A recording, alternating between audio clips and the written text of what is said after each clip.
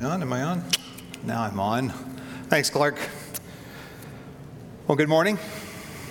My name is Matt, and I like this. It scatters now. This is good. I am one of the pastors here. I really like comedians. Not all comedians, but I do really like comedians. And a few years ago, I heard a comedian. I actually can't remember exactly who it was, but we're talking maybe 18 years ago. But this one, line, if you will, stuck with me. And he asked the question. He says, "Do you know the difference between a friend and a real friend?" And we said a friend is someone who will help you move, and a real friend is someone who will help you move a body. Now, I know you're thinking, is that a church joke? It sounds more like a mob joke. I don't know why that's stuck with me, and obviously there's some obvious things wrong, which I can acknowledge that with that idea, particularly with the dead body piece and all. But when we're talking about living in community, there's also something some very right things about with that idea, that joke, what makes me laugh and then think. Namely, the idea that real things, the willingness for real things to be fully engaged, even sacrificed for, and maybe even served to or cared for in another. But if I'm really honest, I don't know that I would describe that as the current context of where we find ourselves, where we're at currently. The way I feel like we describe where we are societally and even maybe personally is what I call the one heel back. I feel like, it seems like, as I talk to people, interact with people, whether it's here or outside or friends or neighbors, that everyone has kind of like this, by and large, kind of like a heel back. So a certain sense of self-protectiveness, of unsurety. We're not exactly sure, and so we're just kind of taking a step a little bit back, and not exactly sure if we're willing to really enter in. There's a sense of maybe a hyper focus on not extending ourselves, right? We all had to pull in, and so now we just be careful we don't extend ourselves in ways that we shouldn't. So we're more guarded, operating maybe out of a bit more scarcity than abundance. As I said, we have our heel back, and with that kind of heel back relating in particular, it has that sense of, I got one foot in, and then I got one foot that can pivot, and then I'm out. Does that feel close to some of what you guys have experienced? Some of maybe how you feel or what you sense is kind of the operating system going on in the people around you or even in your own soul? This week, Ivy is on the preaching team, and she made a statement, and it shocked me. I wrote it on the board. She says, this season, these past couple of years, she said, it's the most single I've ever felt.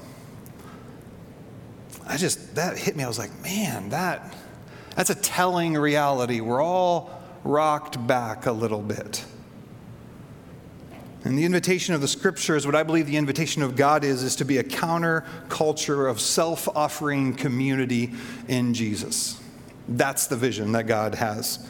So we're in this series, as we've kicked off this year back in September, talking about becoming the kind of people who know their calling, who are living out their calling. And then in particular, that calling is lived out best, most effectively, in a most lively, true, and transformative way when we do so in community. And so we're spending these weeks talking about what does it look like to be a part of a transformational community, a committed community of people. And so we spent week one talking about the Trinity, right? About the fact that there is a relationship, there is a community at the center of the universe, and that we get to, through the Trinity, have impact on one another in ways that are transformative. And then last week we talked about being a community of light, where we confess our sins to one another in a way that is transformative and leads us out of darkness and into light. And this morning, we're going to be focusing on what does it mean to be a community of care? What does it mean to be a community of care? Now, all that we've been talking about, and everything we would ever talk about under the umbrella, if you will, of community, falls under the auspices of what we would call the love one another, right?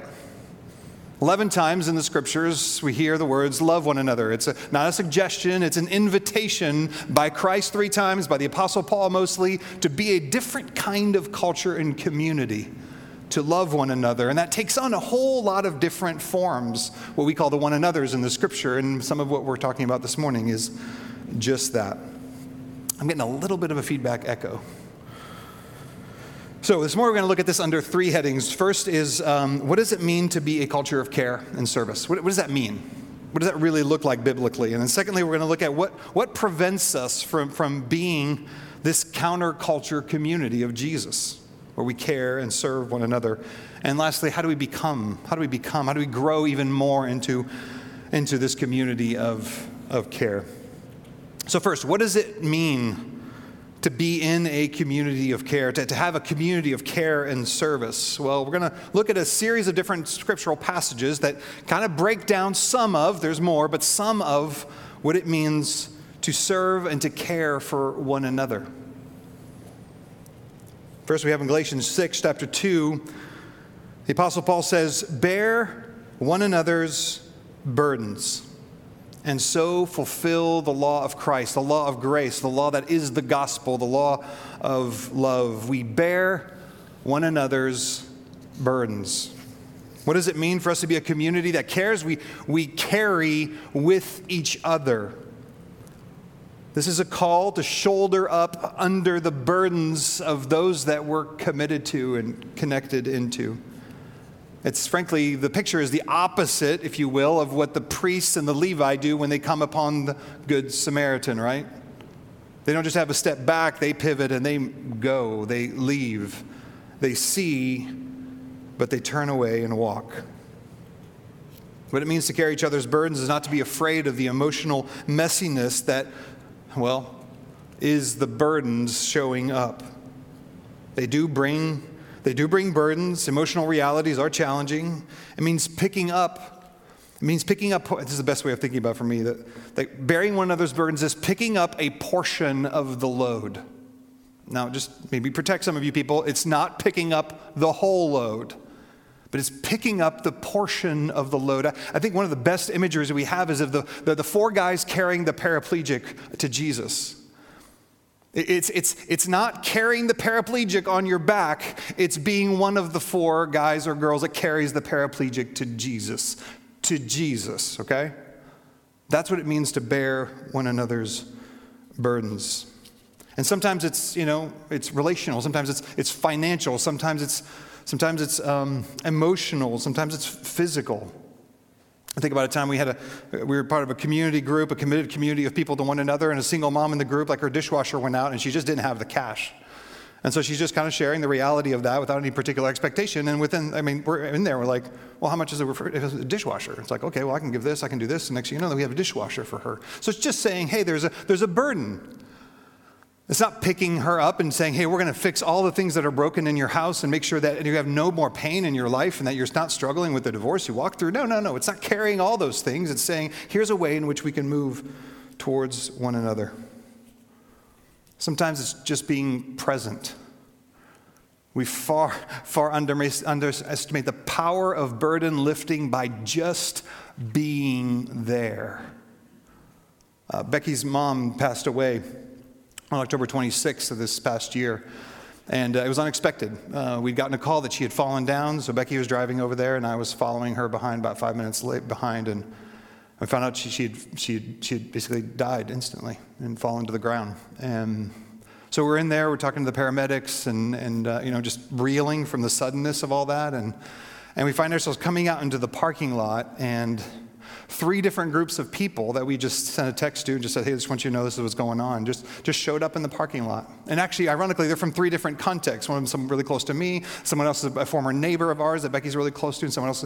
And they just showed up. And they just stood with us, and they gave us a hug, and there was nothing to do. They couldn't make the sorrow disappear. They couldn't take the shock off of us. They were just there. And you know what, in that moment and for that day, and as we reflected on how God met us over those days, and Becky in particular, it was a lifting of the burden of sorrow. And for those of you who've mourned before, you know what that's like, as people come alongside and enter into the moment and are present. We could learn a lot from Eastern cultures about what it means to be present with people. We carry one another's burdens. We bear one another's burdens. And so we fulfill the law of Christ. Secondly, we see in 1 Thessalonians, the Apostle Paul, again, to a totally different group of people, says, therefore, encourage one another and build one another up, just as you are doing. 1 Thessalonians is a super positive letter. Basically, this is the Apostle Paul talking to, all the other letters, he used to kind of take people on. 1 Thessalonians, he's like, y'all are awesome. Also, this is great. Keep doing this. And this is awesome. And keep doing this. It's just this really positive letter. So if you're feeling like, hey, you know what? 1 Corinthians was a bit rough, just go to the Thessalonians and get a little bit of a boost. As you are doing, do it more. But what is he telling them to do more of? What is he inviting them into? He's inviting them to encourage, which I think is it's like a word that's been neutered. It feels like this, I don't know, it's super encouraging. It just doesn't have any do it anymore. But it really means to give courage, right? It's as though I'm coming and I'm actually imparting courage into you because you lack it. It's not present. You don't, whether it's through uncertainty or fear or confusion or maybe just darkness, you're just not sure, and you need courage to move towards God, to move into the circumstances that he's inviting you into. And so you need something spoken to you. You need to be reminded of what is true. And that's what it's talking about. It's the build one another up is basically think of it. Let me build you up. You're a structure, and you're and it's like, I'm here. I'm going to speak some things that are going to put some of this back together for what is true, because your heart is longing for it. Loved ones, we get to be people who speak courage into people and build one another up. Just about a couple months ago, I was on a walk with a friend of mine, Dave Mayer. He goes here. I've known Dave for forever. I don't know, 14 years, 15 years, something like that, 16, 18, I don't know, many years. And Dave Mayer is the best person to go walk in the woods with, just FYI if you're wondering. I was just talking through kind of the reality of what's going on, kind of the transition pieces that I've been working through, and I said, with going to a new home and leaving the home we were in for 19 years and shifting after 20 years of ministry, I'm feeling all this. I said, I feel dislocated. That's the only word I kept saying. I just feel dislocated from myself and from life, and it's like, I can't have a hard time finding the ground. And he listened, as Dave does well, and he said, man, I think what you're experiencing, or you might be experiencing, is that you're in a season of dismantling. Initially, I was dismantling, being taken apart. He's like, no, dismantling. There's a certain set of mantles, like being a dad to kids that are now grown and married and have kids of their own. There's a certain mantle that I don't carry in that same way. And there's a certain mantle of leadership within the church that I'm not going to be carrying, that I've done for a long time. And so it's there's this dismantling time. And he just gave me this metaphor about what it would look like to actually trust God in that and to find rest in him in that. And it became, as we kind of kicked off the new year, it became the thing that metaphor is the thing that I'm kind of holding on to, inviting God to make it true in me. I felt foggy. I felt confused. I felt a little afraid. And he spoke courage. He built me back up. He took some spackling and filled in the gaps and the cracks in it. And there's a robustness that's present and true. And we do so with curiosity, right? We ask, and then we listen, and then we ask some more, and then we listen some more, listening to the Spirit, and then we speak. We encourage one another. That's how we serve and care for one another in community. And thirdly, 1 Peter 4 says, above all, keep loving one another earnestly, since love covers a multitude of sins. Okay, Peter, how do we do that? Verse 9, show hospitality to one another without grumbling. As each has received a gift, use it to serve one another as good stewards of God's varied grace. We're going to come back to that last verse in a minute, but now, the invitation is to show hospitality. Show hospitality to one another, and I just love that Peter adds in, also without grumbling, in case you were wondering how that's supposed to work out. It's not supposed to be oh, not them coming over again. Wait, who's at the door? No, it's not that, right? It's show hospitality to one another. I preached a whole sermon on hospitality a couple of years ago. We can look it up on the archives. Archives, that's just a great way of thinking about sermons. But this, just as a review of what this looks like for us in community as we serve one another. Hospitality is the invitation to be with. It's inviting in. It's being engaged with the lived reality of another person. It's the art, if you will, of letting people in the front door, both of our lives and really of our home, of our places. Hospitality is creating the kind of environment where people feel welcomed and wanted. Creating the kind of environment where people feel welcomed and wanted. Now, if there's a simple way of saying that you want to have like a significant amount of impact on someone, let them know that they're welcomed and wanted. How terrible is it to go somewhere and feel ignored and people are indifferent or even rejected? It's terrible. You know why people leave churches, like the highest percentage? It's not because the pastor said something stupid from the front. I know you're thinking that's the thing, but that's not the thing. It's because they felt unwelcomed and unwanted. It might have been C.S. Lewis. Whenever you don't know who quote, you just say C.S. Lewis and you're probably good. But he says, what is hell? Hell is eternal rejection, right? It's I don't want you, and so as your will be done, right? Thou will be done. You now choose this. And some of us are living like a living hell of not feeling wanted and not believing and knowing that we're wanted and welcomed. Loved ones, one of the ways in which we ongoingly live a life of service and care to the people in our community, in our committed communities, is to be a place where they are welcomed and wanted, where we are welcomed and wanted by one another. It's one of the reasons why it's so great that many communities meet in homes, because you get to be inside each other's lives in a way that invites reality into reality. You can totally fake it here. You're going to be here, an hour and 30 minutes? You know you can fake it. I know you can fake it. I can fake it. But over time, in each other's homes, when we're seeing reality played out, we have an opportunity to live differently.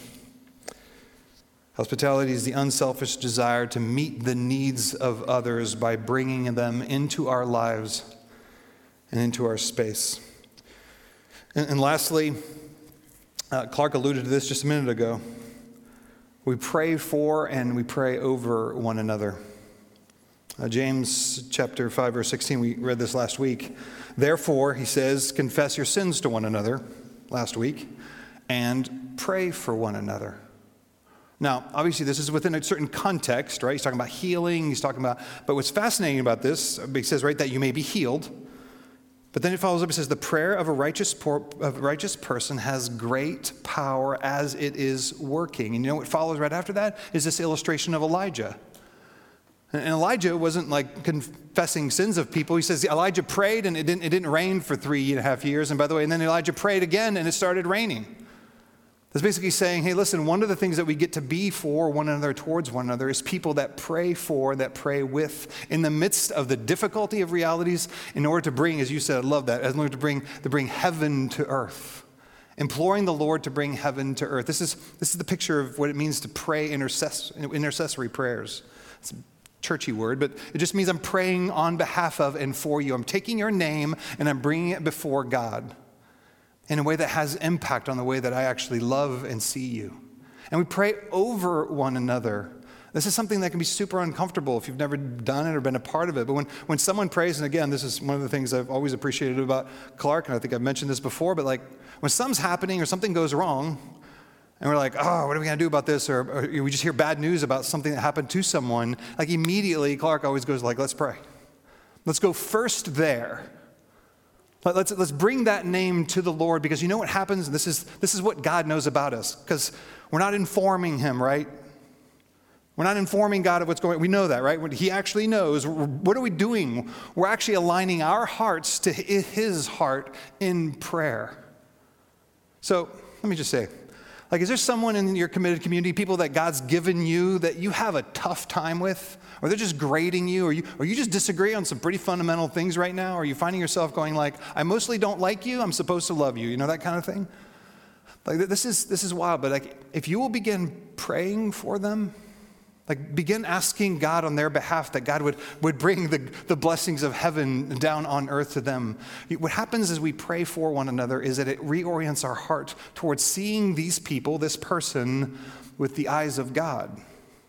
It's the invitation. I mean, like, you hear Paul talking about and praying for the churches, and some of these churches, the beginning is always like, I'm praying for you constantly, and some of you is I'm praying for you really constantly, you know, but some of it is like because he loves them, and even though they've been unkind to him and talked trash about him behind his back and whatever, like he's orienting his heart to love them as he goes to go be with them.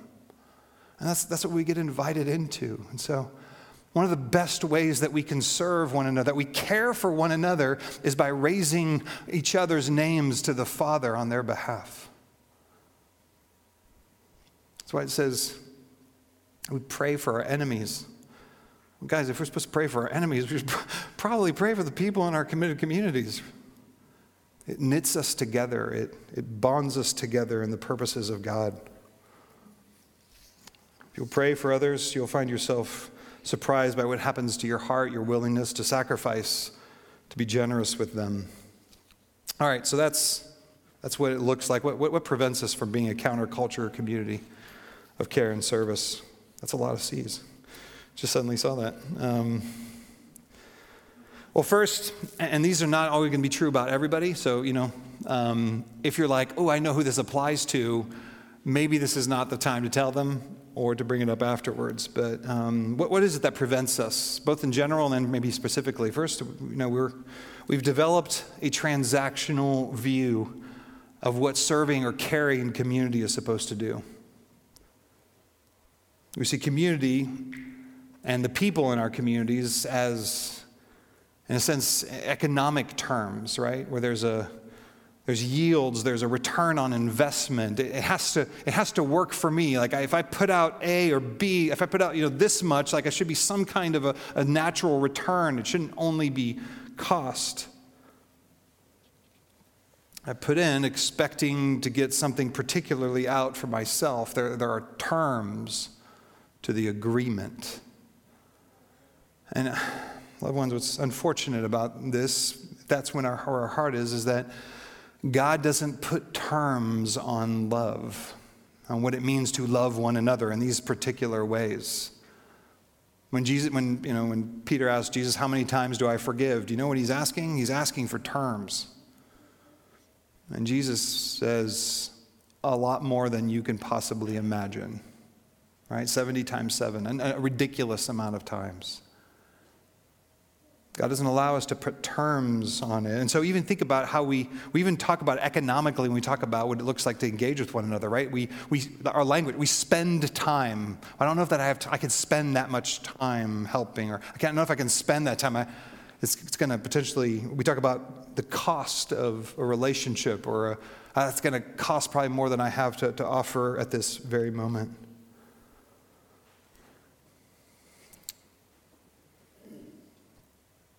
I think one of the things that seems more prevalent than it used to be, and again, I think this is circumstantial in some of what's going on, but is that we have this clear sense of you can only cost me this much.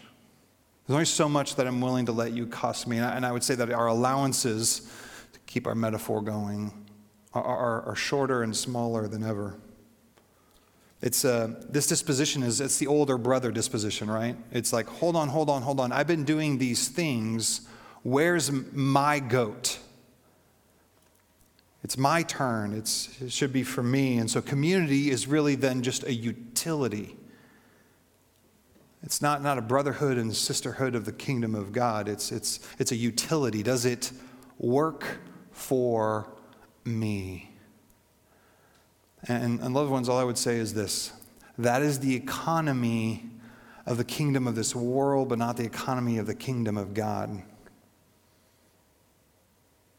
So that's one of the reasons, one of the ways in which that prevents us from being a counterculture and community of care and service. Second, and these kind of all go, these first three really go together, is that we've compartmentalized our lives. We see community, in a sense, as an accessory to our faith. Some of us are like, listen, I'm doing some faith things over here, but then I kind of got my real life that I have to handle, and like there's just kind of these separate divides, and like God's business is on certain quadrants, and so we have this compartmentalized sense, and community ends up just being like an app on your phone. We just like, you pop it up, you open it up, like you use it for a minute for its purpose, utility, and then you just, cool, thanks, and then you shut it down, you log out. It's okay, check off, it's gone, and so it's not really an integrated picture and reality to our life, where someone else's life is actually affecting me in tangible ways, and my life is affecting them in tangible ways. That's something that you log out of. So we've developed transactional view, we've compartmentalized our lives, and then fundamentally, we've forgotten the most fundamental reality of life. And that is that everything we have is a gift. We've succumbed to my stuff is my stuff, and that's my time, and that's my money, and that's my energy, and that's my health. I get to choose it. I get to use it as I choose. Instead of choosing to see them, believing God that they are indeed the gift that they truly are. So let's just do a quick exercise, because it's good for us to hear ourselves say this. All right, just repeat after me. Everything I have is a gift. Everything I have is a gift. Now, think about that. Let that sink in a little bit. Everything I have is a gift. Now, that affects far more than community, but it doesn't affect less than community.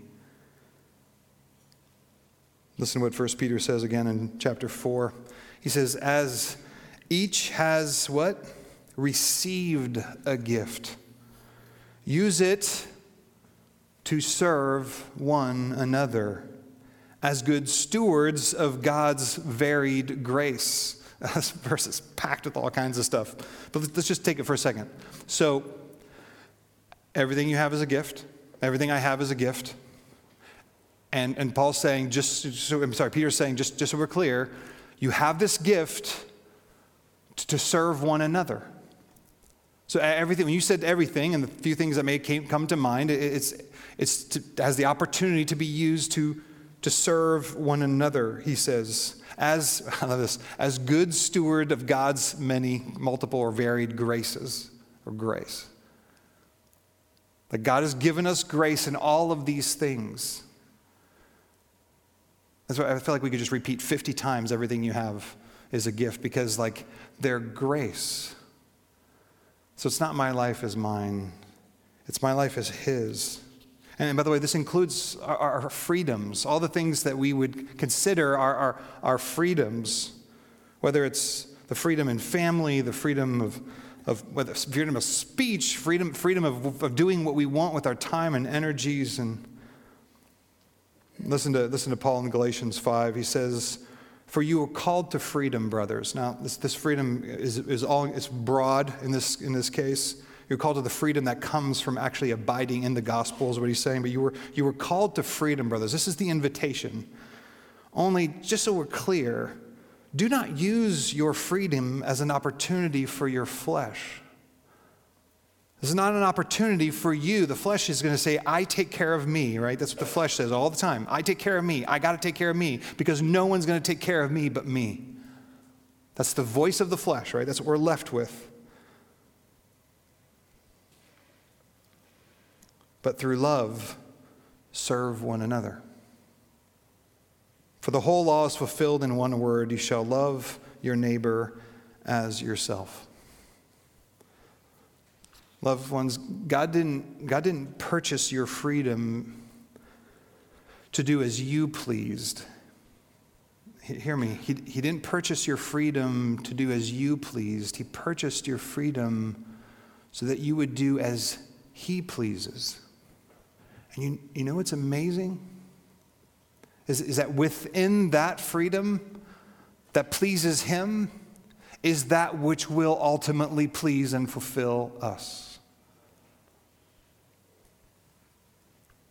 Just this past week, was that yesterday? It was yesterday. I found myself having this conversation with God where I was like, I don't want to pray something. There's something I don't want to pray. There's something I'm like basically going like, I don't want to put this in front of you because I'm afraid that you're going to want something from me that I don't want to do.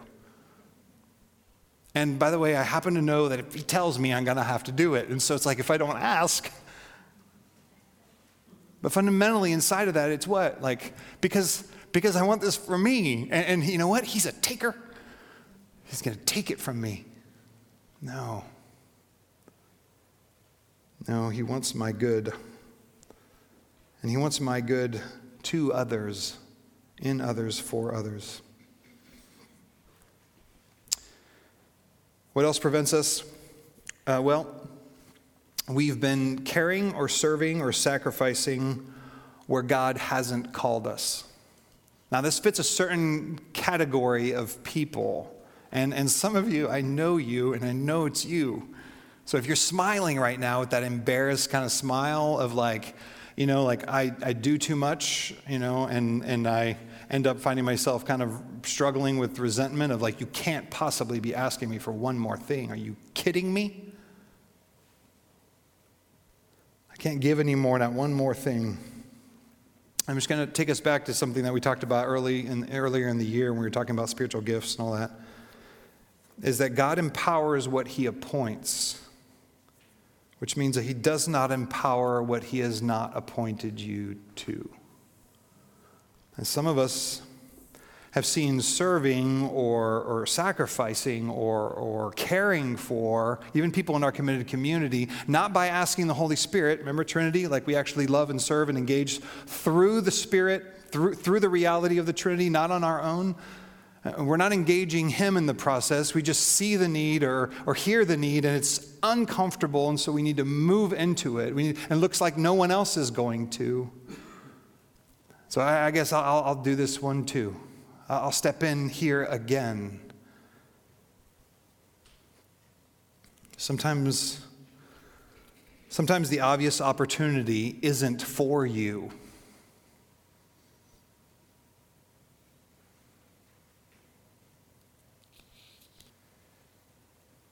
The Father, Son, and the Holy Spirit are seeking to rescue, to restore, to heal, to care, to serve through people, and it doesn't always mean it's you. So if you find yourself, and of course here are the flags, right? The flags are resentment, bitterness, that constant perpetual exhaustion. And you maybe not even hear this anymore, but people who love you around you do because you're basically always spent. And you have a list of all the things that are being required of you, including the things that you haven't even actually gotten to yet. And you're beating yourself up for that. And here's the thing. What did we just read? It is for freedom that you've been set free. That's not what freedom sounds like. That's not what free people sound like. Free people get to do stuff. Oh, it costs, no doubt about it. Loving one another, serving one another, caring for one another costs tremendously. There's no doubt about that. But it's in line with, it's by the Spirit. And lastly, and I would say this is, again, true of a certain cadre of folks. So maybe this is you. This is definitely something I struggle with. And that is, we're going to keep our economics metaphor, we're all supply and we're no demand. We don't live with the humility of our own true needs being available to a community of people to care for. No one gets to meet our needs. No one really gets to serve us. No one truly gets to care for us. We've got it. If you're only comfortable giving and serving, but not willing to receive, then I would say you're not going to be able to engage in real and true community. I'd venture to say that you're probably not actually giving or serving anyway. And what comes with that, of course, is this dynamic of, like kind of a stale relationship, interaction with one another. It's the sense of superiority, this because pride leaks, right? And pride always ends up coming out with a sense of like, I've got this. And I just want to say, it's uncomfortable. And for some people, it's super uncomfortable. But because we've equated needing to be cared for, needing to be served with failure, right? Because I don't know if you know this, it's in the Bible. God helps those who help themselves, So that's not in the Bible. Okay, just clarify, not in the Bible. That's the most misquoted Bible verse in the world. Okay, God does not help those who help themselves. God helps those because he loves them, because it's his good pleasure. But just so we're clear, so God does not help those who help themselves, okay? That's not how it works. That's not the true reality. But since that's what we believe, we find ourselves being in a place where if I offer or demonstrate need, well then clearly I must be a failure because God would, I need to be helping myself. It's uncomfortable and it's difficult for some of us. As I mentioned, Becky's mom passed on October 29th. We closed on our house on October 26th. We closed on our house on October 29th. And because we lived at my parents' and we had stuff in storage and we had stuff in my kids-in-law and then we had stuff at their old house, basically we had just a ton of need that happened in a very short amount of time. And let me just say, not a fan of being in need, not a fan of having to ask a bunch of people for help, and just the beautiful discomfort that it is for people to walk up and say, hey, I'm going to love you in this way. I want to help meet your need in this particular way. And so whether it was elders or staff team helping get things ready for a funeral service here and just handling it, I didn't touch it. It just happened. And it's not like we didn't have a bunch of other stuff going on. And I know I'm behind the scenes. I know how this plays itself out. And we had to do it for me. Man, I'm much better with someone else's funeral and we're going to care for that family. I know my place. I like it there. People are having to move and it's far. My mom and dad live in Cumming, which is basically North Carolina. Let's just call things what they are, And so people having to drive up there, right? It's just it's inconvenient, and then 2 days later some pods come, and it's just there's emotional needs, and we're having the family come and do a family a memorial service, and we're the only place that we can really do it, even though we just moved in, and so people are coming bringing food and cleaning our house for us, and it's it was wicked uncomfortable. It was so challenging, and it was beautiful. And again, as we got to step back away from that, we got to look back and say, look how God loves us. Look how he meets us. Look how he rescued us. Look how he came through. Look how he showed up in unexpected ways and then in anticipated ways. It felt real and true.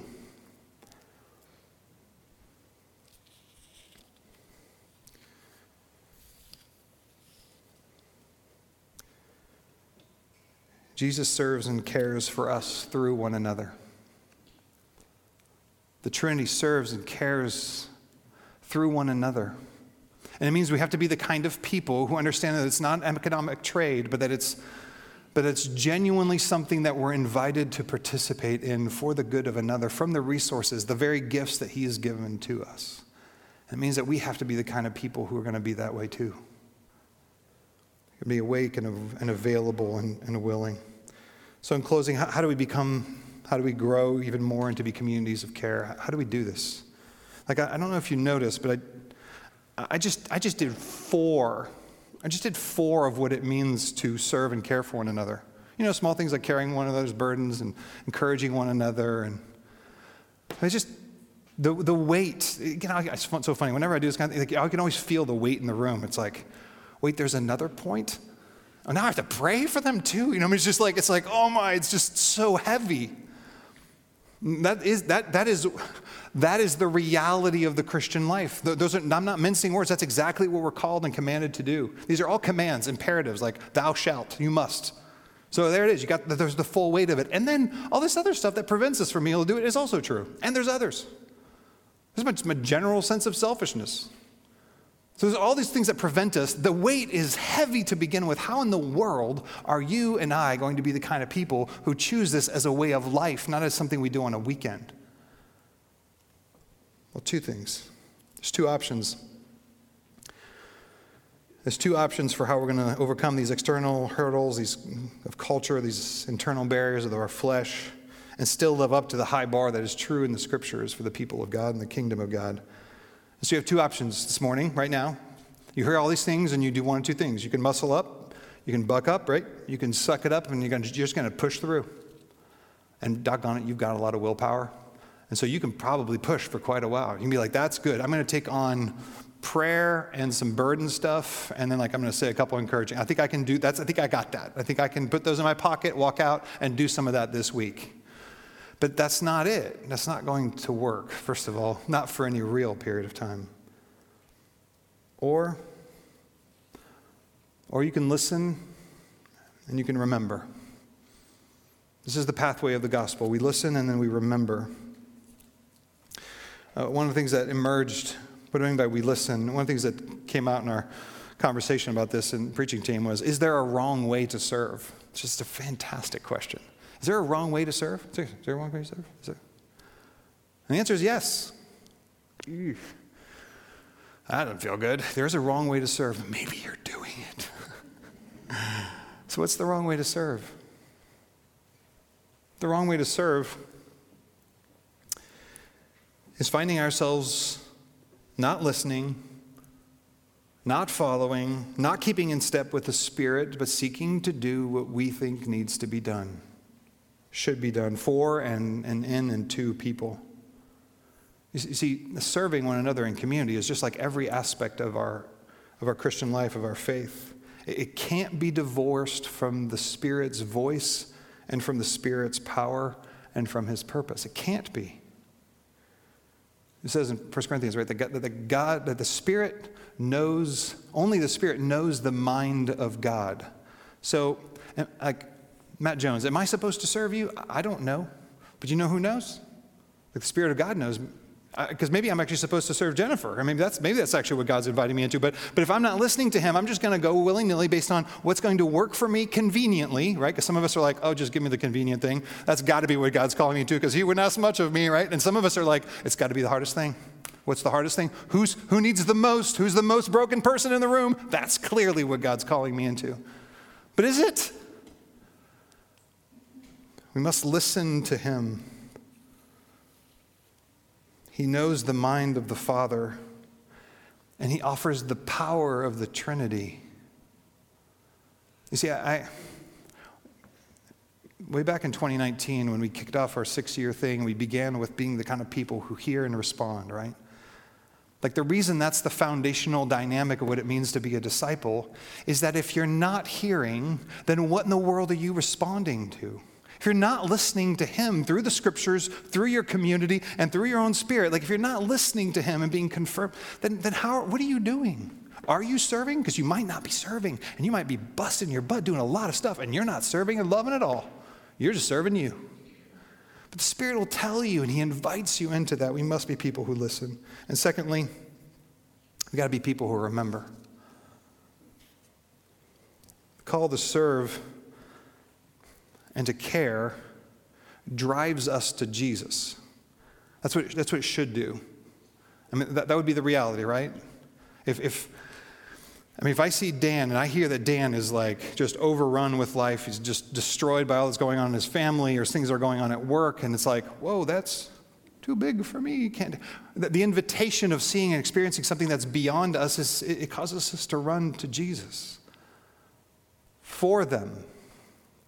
In them. If the Spirit of God is saying, hey, Matt, you know what? Like, I appoint Dan to you. You know, like, okay, Lord, here we go. Are you sure? But here we go. You know, Dan, I'm sorry. It pushes us, it drives us to Jesus. When we see the reality that our resources are going to be exceeded far beyond, it invites us to Him. And what does it invite us to remember?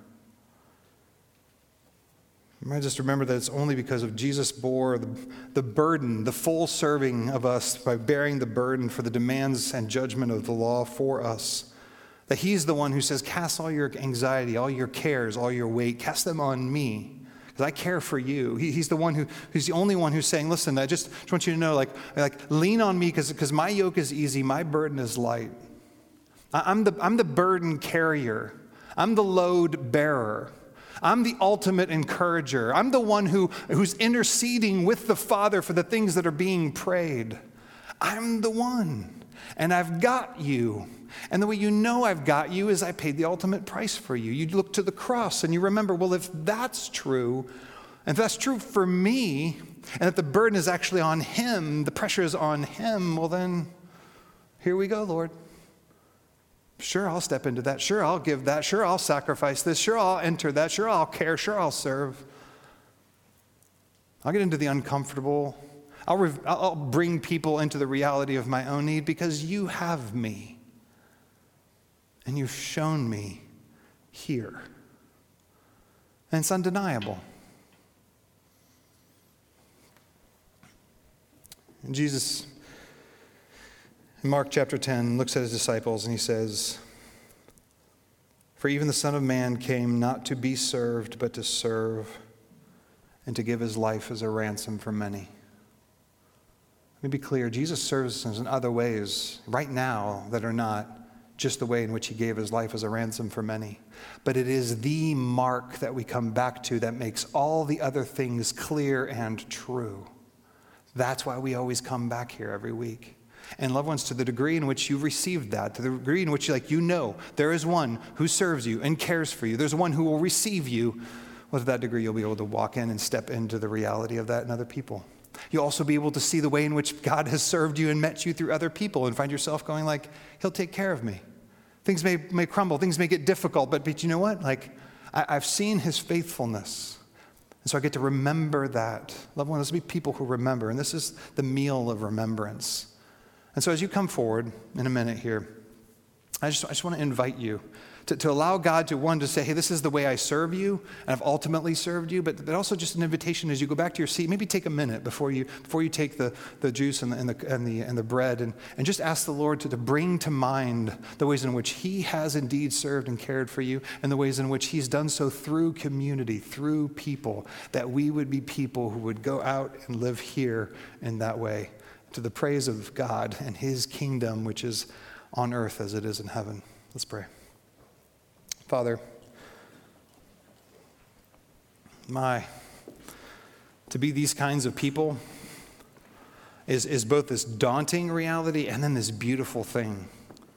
The picture of us being free to move, to trust, to be a part of the serving and caring for the people you've given us is just it's an amazing thing. And Lord, we want to enter with you, to participate with the Trinity in doing just that. And so, Lord, would you make our ears attentive? Just like we need your help to worship, we need your help to even know how to move in this way towards one another. And so, Lord, would you make it possible and true through your grace and allow these elements to refresh and call our souls to you. You're our true home. Like you are home, and we are at peace with you. And so we receive your grace through your Spirit in these elements, and we pray this in the name of Christ. Amen. Well, if you belong to Jesus, this is your meal. He has served you in it, so come and welcome to Jesus.